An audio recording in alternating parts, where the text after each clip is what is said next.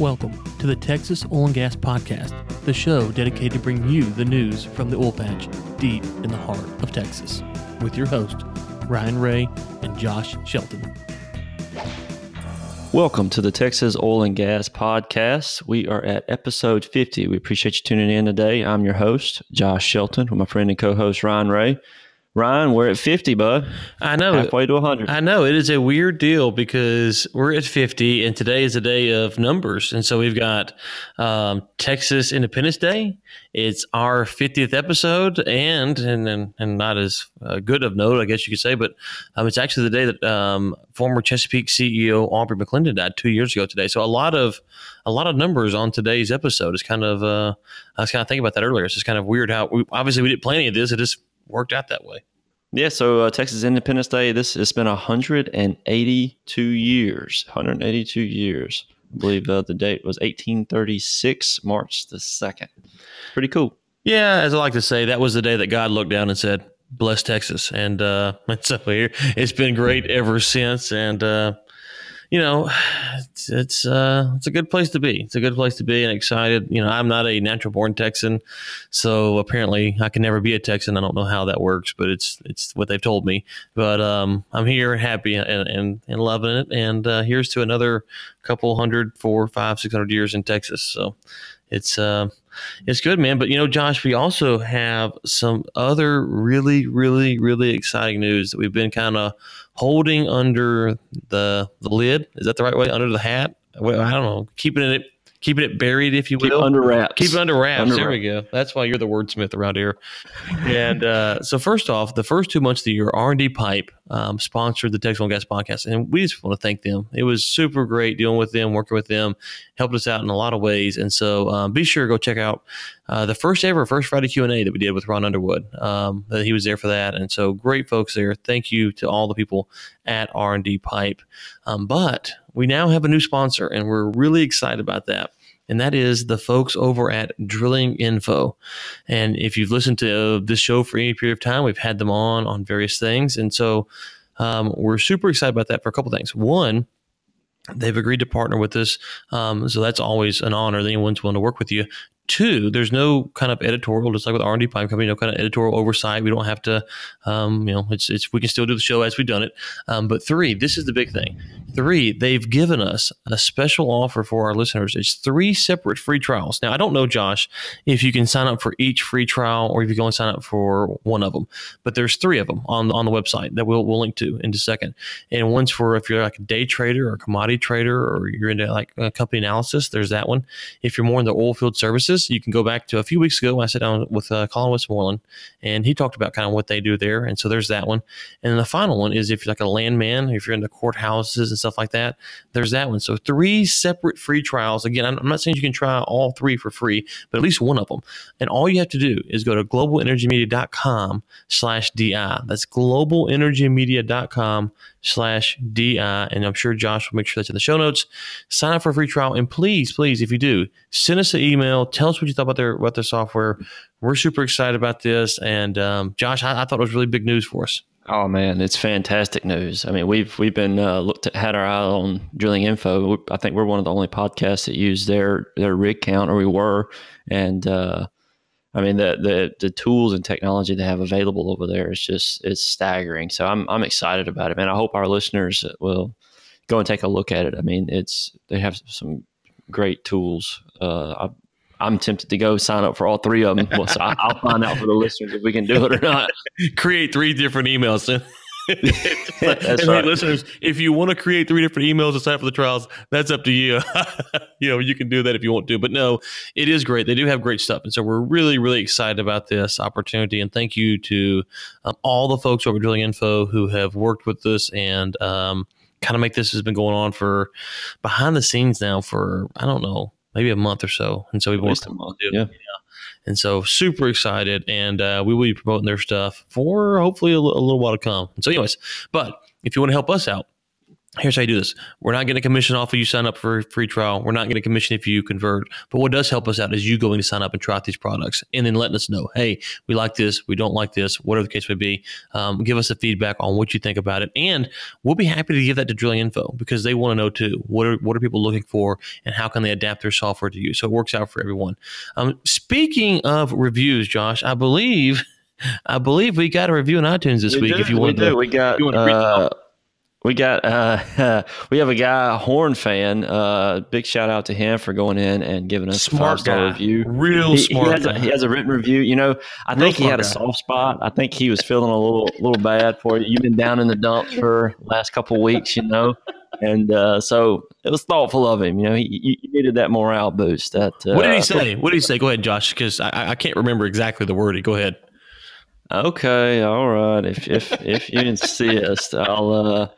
He said, "Great podcast, Ryan and Josh. Even though Ryan does most of the heavy lifting, excellent format to keep me updated on the current activities in the Texas oil and gas market. Highly recommended."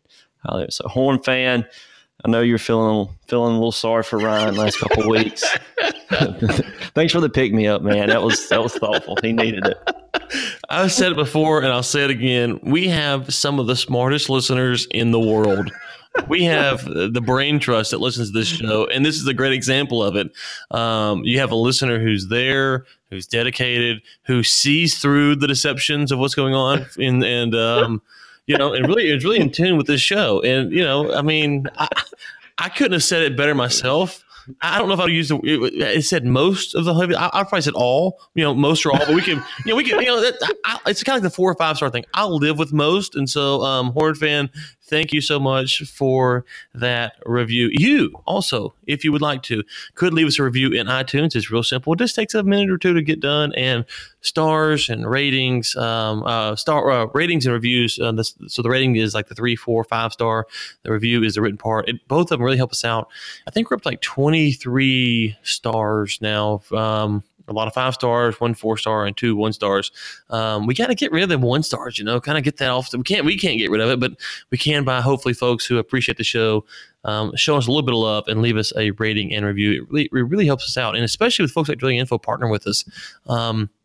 You know, they look at stuff like that and going, hey, you know, what do the fans think of the show? So if you could take a few minutes to do that. If you don't have an iPhone, I think you can still do that. However, you can find the show in Google Play, iHeartRadio, Stitcher, and finally Spreaker, which is if you have an Android, which is where I would recommend getting the show. Just download the Spreaker app. It is our host site, and you can get notifications right there along the way. This week is the Roseland Oil and Gas event out in Midland, Texas. I might be out there. I'm torn 50-50. I'm planning internally to go. I have some stuff that I've got to get through. So if you're going to be out in Midland this week, Ryan at globalenergymedia.com. Would love to try to meet up with you. Maybe grab a cup of coffee or something like that. It'll be a quick trip, but always try to make time for folks who listen to the show if possible. Again, that's Ryan at globalenergymedia.com. Which reminds me, Josh, this is First Friday Q&A, which means we need more questions. Need questions. Ryan at globalenergymedia.com. Ryan at globalenergymedia.com. That is the spot to email in your questions, and we would love to do it.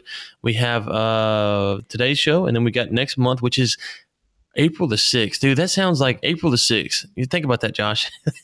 We're gonna be in April. We're gonna be in April. We're gonna be in April. Just a few weeks. And I told my wife, yesterday, obviously. I said, "God, can you believe it's March? I mean, it's just time is flying." And this show, our 1-year anniversary, I gotta look it up, man.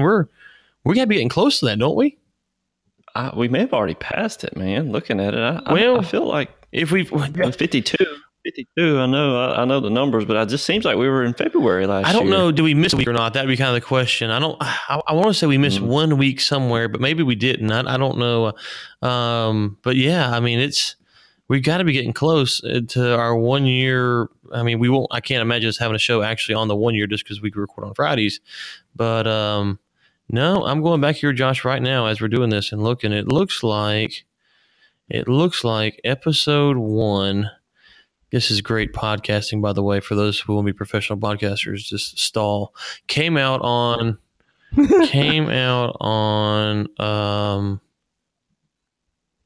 March the 1st? 4th. March the 4th. Okay, March the 4th. Okay. Mm-hmm. So there it is. Yeah, March the 4th. So 2 days. 2 days. Wow. Okay. So there it is. So we got all kinds of anniversaries. I didn't even realize that until we started talking. But that's crazy, man, to think we've been doing this show for a year now. That's crazy. It is, man. It's unbelievable. Well, and we should probably thank our listeners, Josh. I mean, it's been a good year. We've had really good growth. And so, I didn't even plan on talking about this because I wasn't even thinking about it when we were working the show. But it's been a year. So to all the listeners, thank you so much. Every month is just better and better. And so we really appreciate that.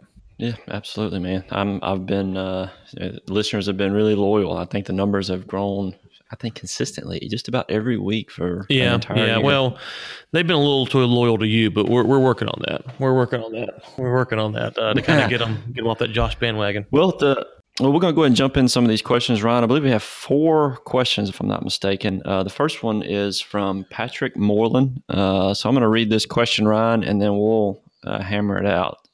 Question from Patrick is, I'm a landowner in the Permian. We have several sections and have several deals going on all the time, but our main bread and butter is selling freshwater and landing SWDs. That is saltwater disposals. I hear a lot of companies are wanting to move to reclaim water for drilling, and I remember you talking about the Delaware doing that. What do you think the future in the Permian looks like for freshwater versus reclaimed water?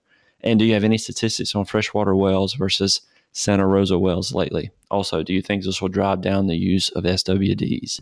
Yeah. So first off, Patrick, thank you for the question. And I actually entered the show on Texas Oil and Gas Live, which is on Instagram 6 days a week at Texas Oil and Gas Podcast on Instagram. But because that only stays live, if you will, or on the feed for 24 hours, I wanted to enter it on here in case Patrick missed it. And there's a lot of that. There's a lot in that question. So some of the stuff I'm not 100% sure on, but I'll tell you what I do know and what I think. First off, I think anytime you talk about anything with oil and gas, obviously economics is going to be a driver. So you got economics, and then you've got environmental impact, and then you have local sentiment, right? So what do the locals think?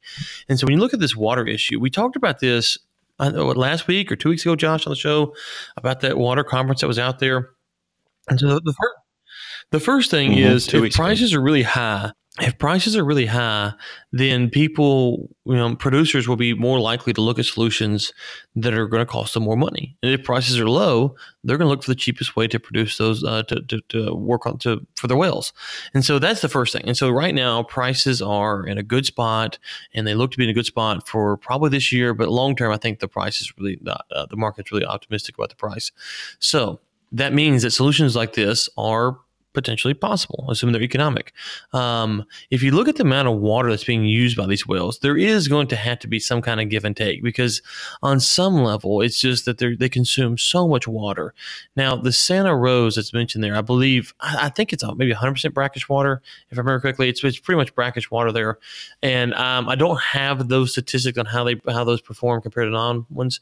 But so the first thing is price. And so the price is good, so we can look at that. The second thing is environmental impact. Now, this is going to come from legislation. And so what's going to happen is that as long as the government doesn't get involved, regulatory bodies don't get involved, then the companies are going to go back to the economic principle. Whatever is the most economically friendly, that's what they're going to do. If the government gets involved on some level and says, hey, you've got to use this water, then that's going to change what they do from that standpoint. And the final thing is the locals. If the locals feel like there's a threat to their water in their area, then they'll start pressuring the producers through some of these means we've talked about, through the government, maybe through just bad PR, whatever, to use different sources. And what you'll see is that sometimes this is where it gets a little bit dicey, because the landowners in a certain area, they may have a different agenda. And so, for instance, if you live in a small town out in West Texas, in kind of the city limits and around the square or whatever, how you feel about them drilling water wells might be fundamentally different than a rancher who wants them to drill the water well and use his water, and then he can have the water well after they leave. And so you kind of have a different perspective there. And so I think those are kind of the three big overarching things. First off, it's going to be dollars and cents. Secondly, assuming there's no environmental regulation changes, people will kind of operate what they think is best. But once that changes, and it will change at some point, that's just the nature of this stuff, that will actually be the biggest driver. And then local sentiment, what are the locals thinking? Where's the pressure coming from? We've had this drought we talked about. It started in 2011. that kind of kind of put the burden out here more. And so it's one of these things where I don't want to take a hard line stance one way or another. The conversations that I'm seeing seem to indicate that economically it is viable to look at these other alternatives, and companies are open to that. So how does that project long term? I don't really know, because it's going to be probably an operator by operator or area by area question. But I think those are the types of factors that you want to look at when you're looking at what is the future for some of these things that Patrick asked for. And it's a great question. It's just I think it's probably more of a producer by producer or area by area type question, with those type of factors being involved. Yeah, so just kind of recapping a little bit, Ryan. I'm looking talking about some of the water shortage. We had, you mentioned 2011. There was a bit of a drought, and some of the statistics that I looked up, some articles that I was reading on, were saying that the water available to our industry is really going to start declining pretty sharply around 2020. Now, these numbers, where they're getting them from, I don't know. I haven't verified them, but some of the consensus is that around 2020, water is going to be a little harder to come by, and so they're trying to find ways to deal with that and project out. I think there's this guy named Yang. He ran some figures where he said 300,000 barrels of water is needed to frack a typical 7,500 foot lateral well in the Wolfcamp Midland Basin. So he's looking at that, and he's saying that the amount of water that they're using around a certain year is going to start becoming problematic. So they need to find ways to recycle some of this water. And what you're saying, Ryan, is that areas where water is more plentiful, they may not want to spend millions or more on recycling water. It may be easier just to transport it because it's plentiful. Right. Yeah. And I think part of the issue is going to be is that, when you look at these projections, and so you say 2020, just to kind of use that, that's not in the drilling world. That's just right around the corner. We've been doing the show for a year. We didn't even realize it till about 30 seconds ago. And so, so 2 years from now, when you're looking at these drilling schedules, those can get forecast out, to the end of the year and into next year. And so then you're kind of looking at your acreage down the road. So I don't want to be. So here's the thing with the water. I definitely do not want to be not sympathetic to the case, because if the water is going to be a problem in 2020, then it needs to be addressed now. Sometimes though, we've seen before that sometimes those numbers are sketchy, and that to me is always the hard thing to decipher. Is that I don't want to sit here and go, "Hey, man, use the water. We'll never drain those aquifers," and then you come back and then boom, they're drained. But on the flip side, I don't want to say, "Hey, we need to go all recycled water," and all of a sudden the cost of drilling goes up, whatever the percentage is, and then it's less profitable for these producers, and it costs people jobs, and there never was a threat to the water.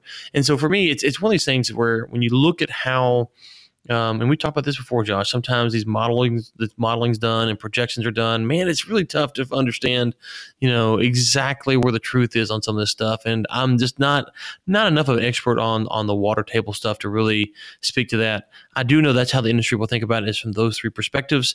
And if you kind of watch those perspectives, you will see, and even some of the conversations and articles that from the past couple of weeks has kind of been floating around there, those are what they're talking about. And I think that's going to be, the things that kind of drive them moving forward. Well, next question, Ryan. This is from Steve Kemper. I believe we've had one of his questions earlier on, but he has a new question. With the tariffs that the Trump administration is looking to place on imported steel and other products, how do you see this impacting the energy industry? Yeah, well, I had an initial reaction, but I reached out to a couple clients yesterday just to get their opinion in case I was missing something, and they're kind of concerned. That was their approach. Then they're not necessarily the people who are directly buying the steel per se, but they know the people who are, and they're a little concerned because the price, what's going to happen with it, and stuff like that. We talked about this just last week. I think it was Josh, but the turkey, was that last week? The turkey story about Turkey's half the pipeline? Yes, about getting half the pipe, half the steel from Turkey. And we talked about how good that is for the economy. I don't want to get too much into economics, but here's the reality of it. If you send someone a paper dollar via wire transfer, and they send you back steel, that's a pretty good deal, because that value of the paper dollar is to be quite honest with you, very subjective, depending on, what economists think and what report comes out and whatnot. So the fact that you're getting dollars for steel, and I know people go, that sounds kind of crazy. We had to get into economics at a different point, but you're getting dollar for steel. That's a pretty good deal. And when you start doing this stuff, the stock market has reacted not favorably. As you know me, I don't always look at that as a gauge. I think this time they've got it right.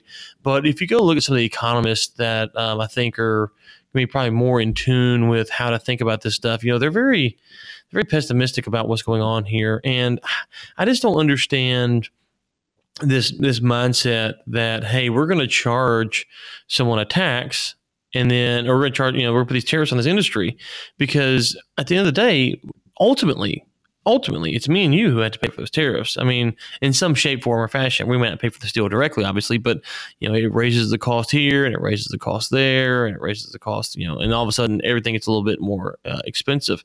And just to point this out, one economist, so this is one economist quoting another, and he said that this economist said that China will not retaliate with tariffs on its own, as such action would hurt its own economy by raising prices for Chinese consumers. So this economist that put the tweet out, he's kind of mocking this other economist, because the other economist is like, well, yeah, China would never put tariffs on their own stuff; it would hurt their own people. But that guy at the same time is endorsing what Trump's doing. It's like, well, wait, hold on, it's going to hurt the Chinese people, but if they did it, but it didn't hurt us, and that's the thing. So no, I'm not a fan of this. I understand the currency issue and how they mess with the currency. I get all of those arguments, but at the end of the day, the tariffs. When we were consistent on this too. When the solar tariffs came out, I said, those are bad ideas. That's not what you want. You do not want to tax.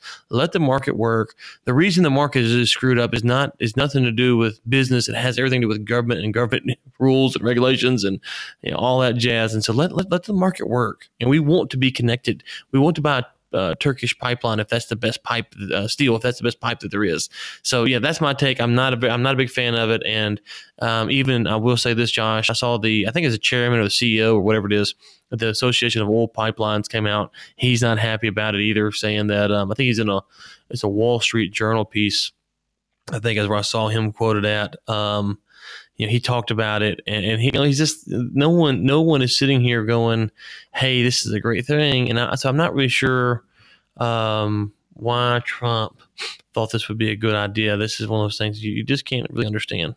Yeah, that's been the thing. It seems to be inconsistent with what he's been doing with tax cuts, and then with the trying to deregulate everything, basically, from mortgages to oil and gas pipelines, Keystone. It just seemed like he was moving around toward deregulation, tax relief, tax cuts, and reform. And so seeing him do this, it was a little bit unexpected for me. I know that he had mentioned some of it during his campaign, but I had an article here from Reuters, and one of the things they say is that specialized steel is needed to build arteries that carry petroleum. And Andy Black, the CEO of the Association of Oil Pipelines, that's who you're talking about. He says, we're urging administration to avoid killing U.S. jobs through a steel tariff that impacts pipelines. So when it impacts pipelines, it's then going to impact drilling, the stuff they're going to use for drilling. It's going to impact the prices they're going to have to charge when they deliver this oil, which is going to end up being passed all the way down to your energy bill, your water bill, or all those things. It's going to all of these fees are going to be passed down to the common man that's just paying for lights or for day-to-day things. So I think overall, I don't see how this is going to benefit the economy. And I think you're right, Ryan, with looking at the stocks yesterday, they dropped a good bit. Or I don't know if it was yesterday, maybe it was the day before, but they dropped as soon as this was announced. Right. Yeah. And, it's one of those things, like you say, Josh, it's a good point there. Deregulation, tax cuts, those are all good things. But you see these tariffs and you go, man, I just, it's one of those things where, maybe he backs off of it, because I don't think it's supposed to be signed until next week. And so maybe he backs off of it. But there's a lot of uncertainty about what's going on. And for me, that's, so I understand. And this kind of goes to part of the issue is that, kind of that market overreaction thing. But I think the executive order, I think he said sign next week. I have to go back and look it up. I don't think it's actually officially been done. It's just something that he's thrown out there. It's kind of like some of the other stuff he's talked about here recently is going to happen, but I don't think it's 100% done. For some reason, I'm kind of getting this bill, another bill, executive order, kind of confused on what's going on with that. But anyways, regardless, I don't understand it. It kind of goes against some of his stuff, and it's really more of it's just to be honest with you, it's a negotiation tactic, Josh. I mean, that's at the end of the day, that's all it is a negotiation tactic. And I would be very careful here because the Dow has been kind of rocky the past couple of weeks, and now it's reacting to this. And all of a sudden, that momentum that you got, especially in the midterm year, be careful because it could turn around on you pretty quick there. Yeah. Well, Ryan, we have one last question we're going to jump into. This is from Jesse. I think he is from Australia. Ryan, he's a pretty long question, so he has a little bit of introduction. I'm just going to read the question that he has, and then we'll kind of tackle it from there. Having read a lot of news articles on the American onshore oil patch and having seen time and time again what seemed to be fairly poorly researched references to technological improvements that have significantly lowered costs within the unconventional oil and gas industry, whilst the oil price has softened. I wonder what these improvements might be. With a fairly simplistic idea, having no experience within the unconventional industry, I think, longer lateral wells are being drilled. More sand is being pumped down the longer wells, more lateral wells from single well pad, computer learning being used to predict or confirm the sweetest spots in a particular play, etc. These types of broad improvements within industry are referenced in other types of news articles and have been for several years. What I would like to hear about on one of your podcasts is someone commenting in depth in a technical manner on these specific improvements that are apparently bringing significant cost savings, be they upstream or midstream related. Are these technical improvements a myth, or am I just reading the wrong types of articles? Yeah. Okay. So, Jesse, that's a great question. And there's a lot to unpack here. So first, if the specific technological advances, that's kind of the core of the question. And to that, I would say that you're really going to, we can probably look at someone like maybe Biota or something like that and bring them on to kind of talk about that, or maybe get Trent back on from Darby. We had them on a few weeks ago. First off, I would point you to Energy Week when David Blackman had on Alan Gilmore, and that was episode 7 of Energy Week. And Alan, one thing Alan talks about is the rock and the ability to get through the rock, and is it better technology or is it a softer rock? So here's how I look at this stuff. First off, we're talking about better technology. And I know I understand. I'm sympathetic to your frustration because you hear that thrown out there a lot. Better technology, better technology, better technology. So the first thing I kind of look at is that we're not going from the Razr cell phone or the old Nokia cell phone to the iPhone. We're kind of in the iPhone era, right? As far as drilling stuff goes, we're not hearing of big, huge revelations. And so if you get a new iPhone every year, you don't feel like you're getting that much of an improvement. However, all the apps that run on the iPhone itself is fundamentally better than the original iPhone. Or if you have a Droid, the same thing's true there too.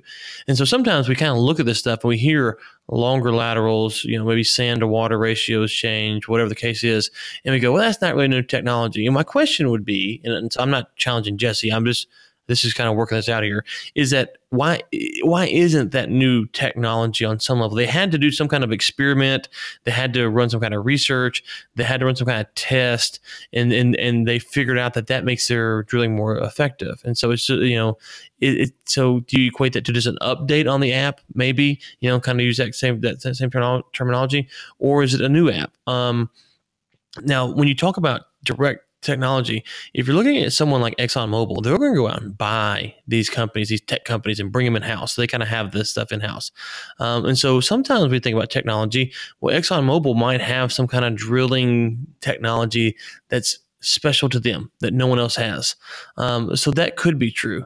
If the company's out there and it's a service company, then anyone in theory could have access to that. So my point is that it's not a monolithic movement in the sense that there's not one company doing all of this work. It's a bunch of companies, and all these companies are trying and testing, and they're hiring new vendors. And so you have this process. Alan Gilmore described it as every time a well's drilled, it's like every day, there's a bunch of experiments going on out there. Everybody's experimenting with what's going on and how does it work best. Now, On top of that, if you look at when the downturn happened, companies had to cut off employees, which made their drilling programs cheaper, obviously.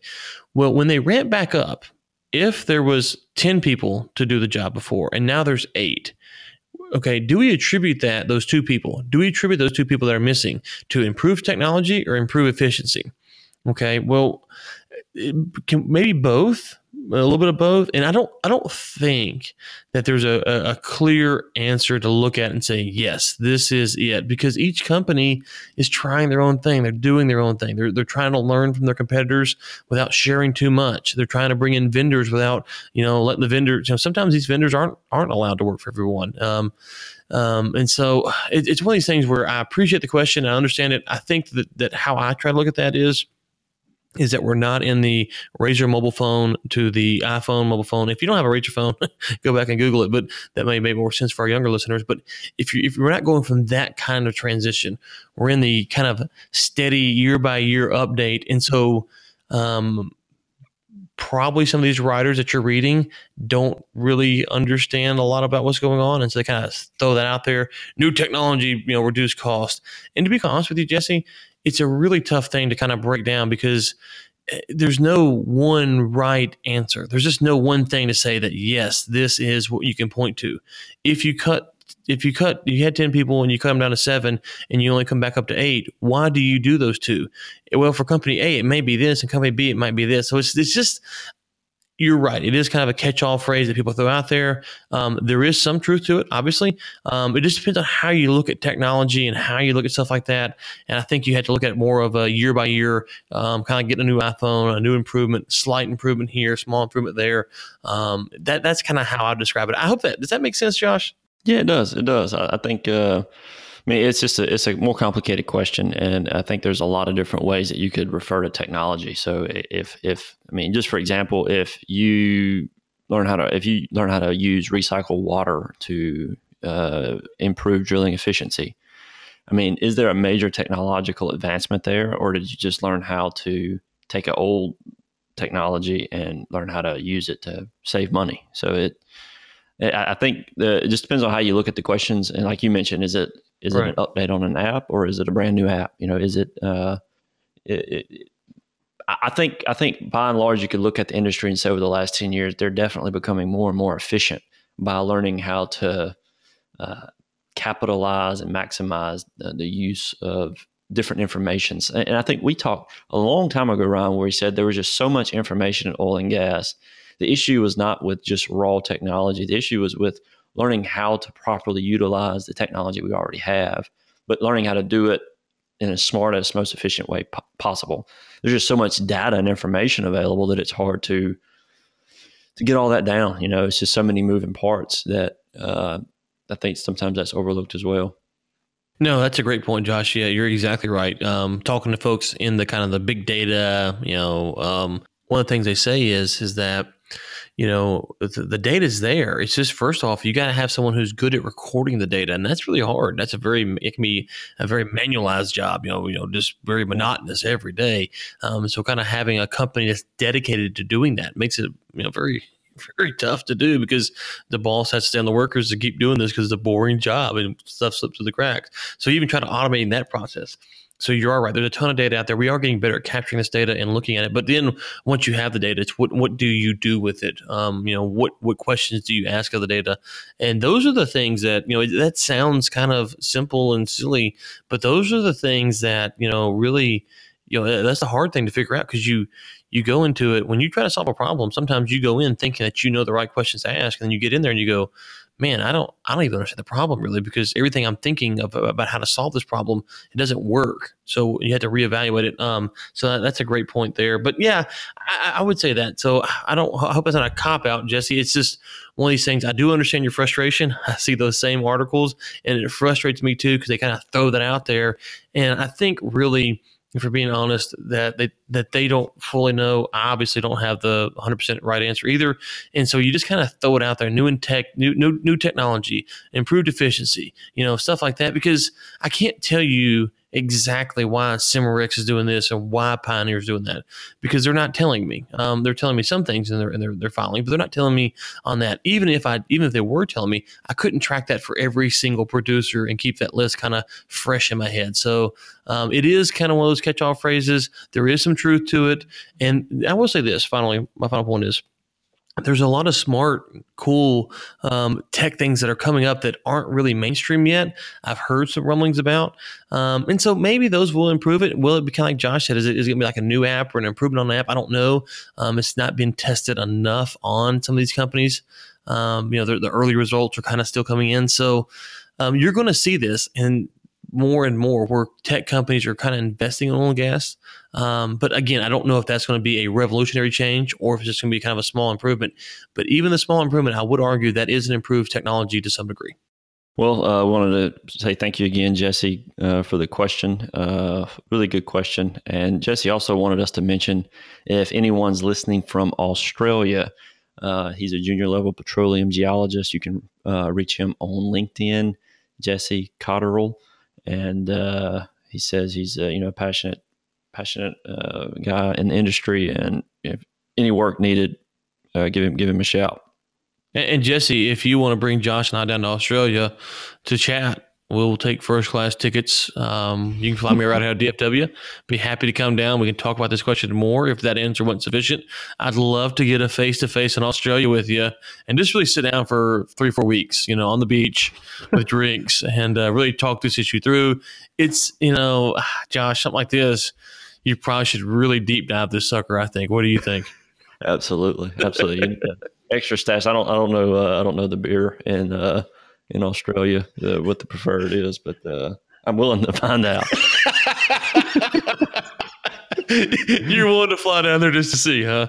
Yeah, I'm willing to do it. Yeah, so Jesse, right, we have... Go ahead, Josh. Go ahead, sorry. Yeah, thanks again, Jesse.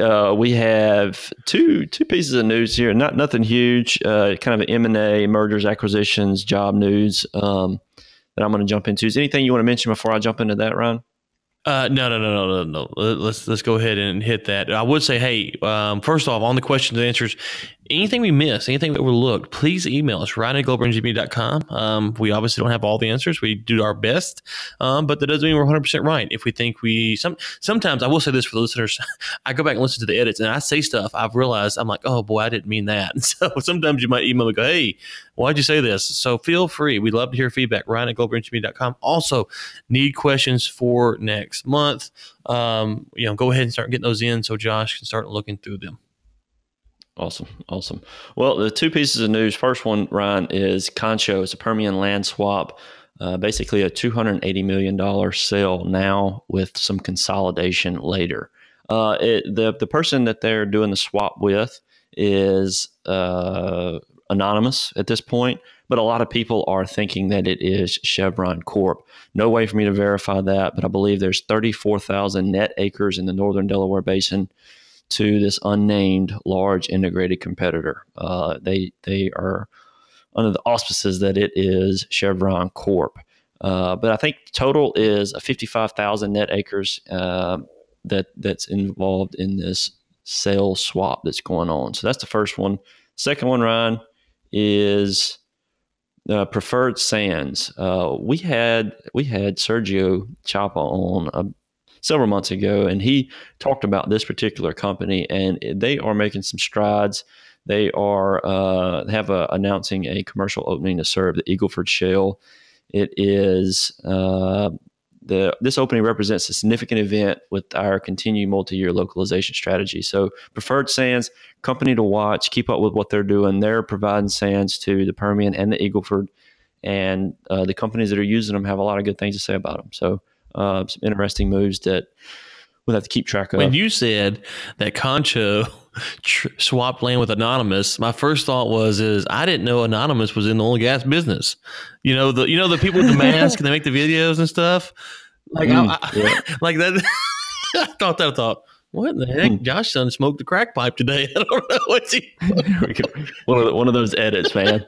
Probably should have worded that just a little. I'm going to go in there and widen that pause on the playback, so it sounds like you are saying it is actually anonymous. The Internet Hackers Group. That way, I'm not saying I'm trying to turn the people against you, Josh, but I'm trying to turn the people against you. So we've got our own trade war. Trump's got his trade war.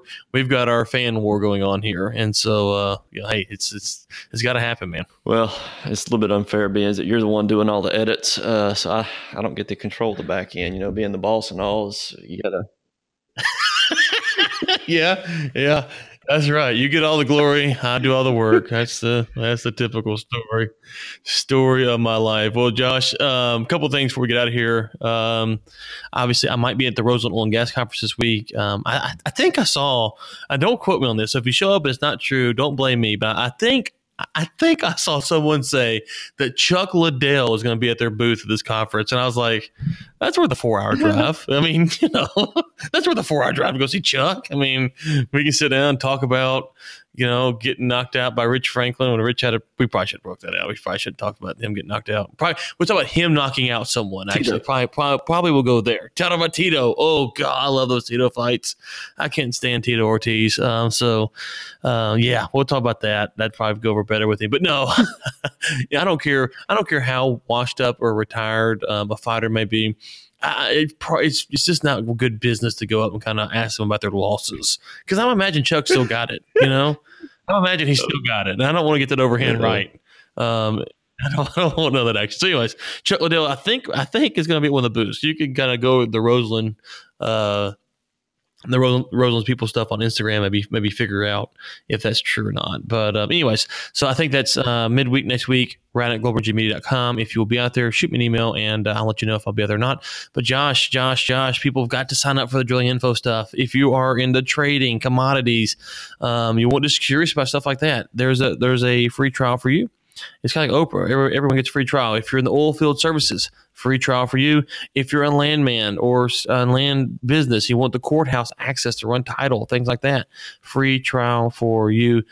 And so just kind of, it's a beautiful page here I'm looking at right now, and just kind of scroll down and see what all is available. They also have a mobile app, so don't forget that. It's not just online, it's online and mobile, and they both kind of sync back and forth together. You can find that by going to globalenergymedia.com/DI.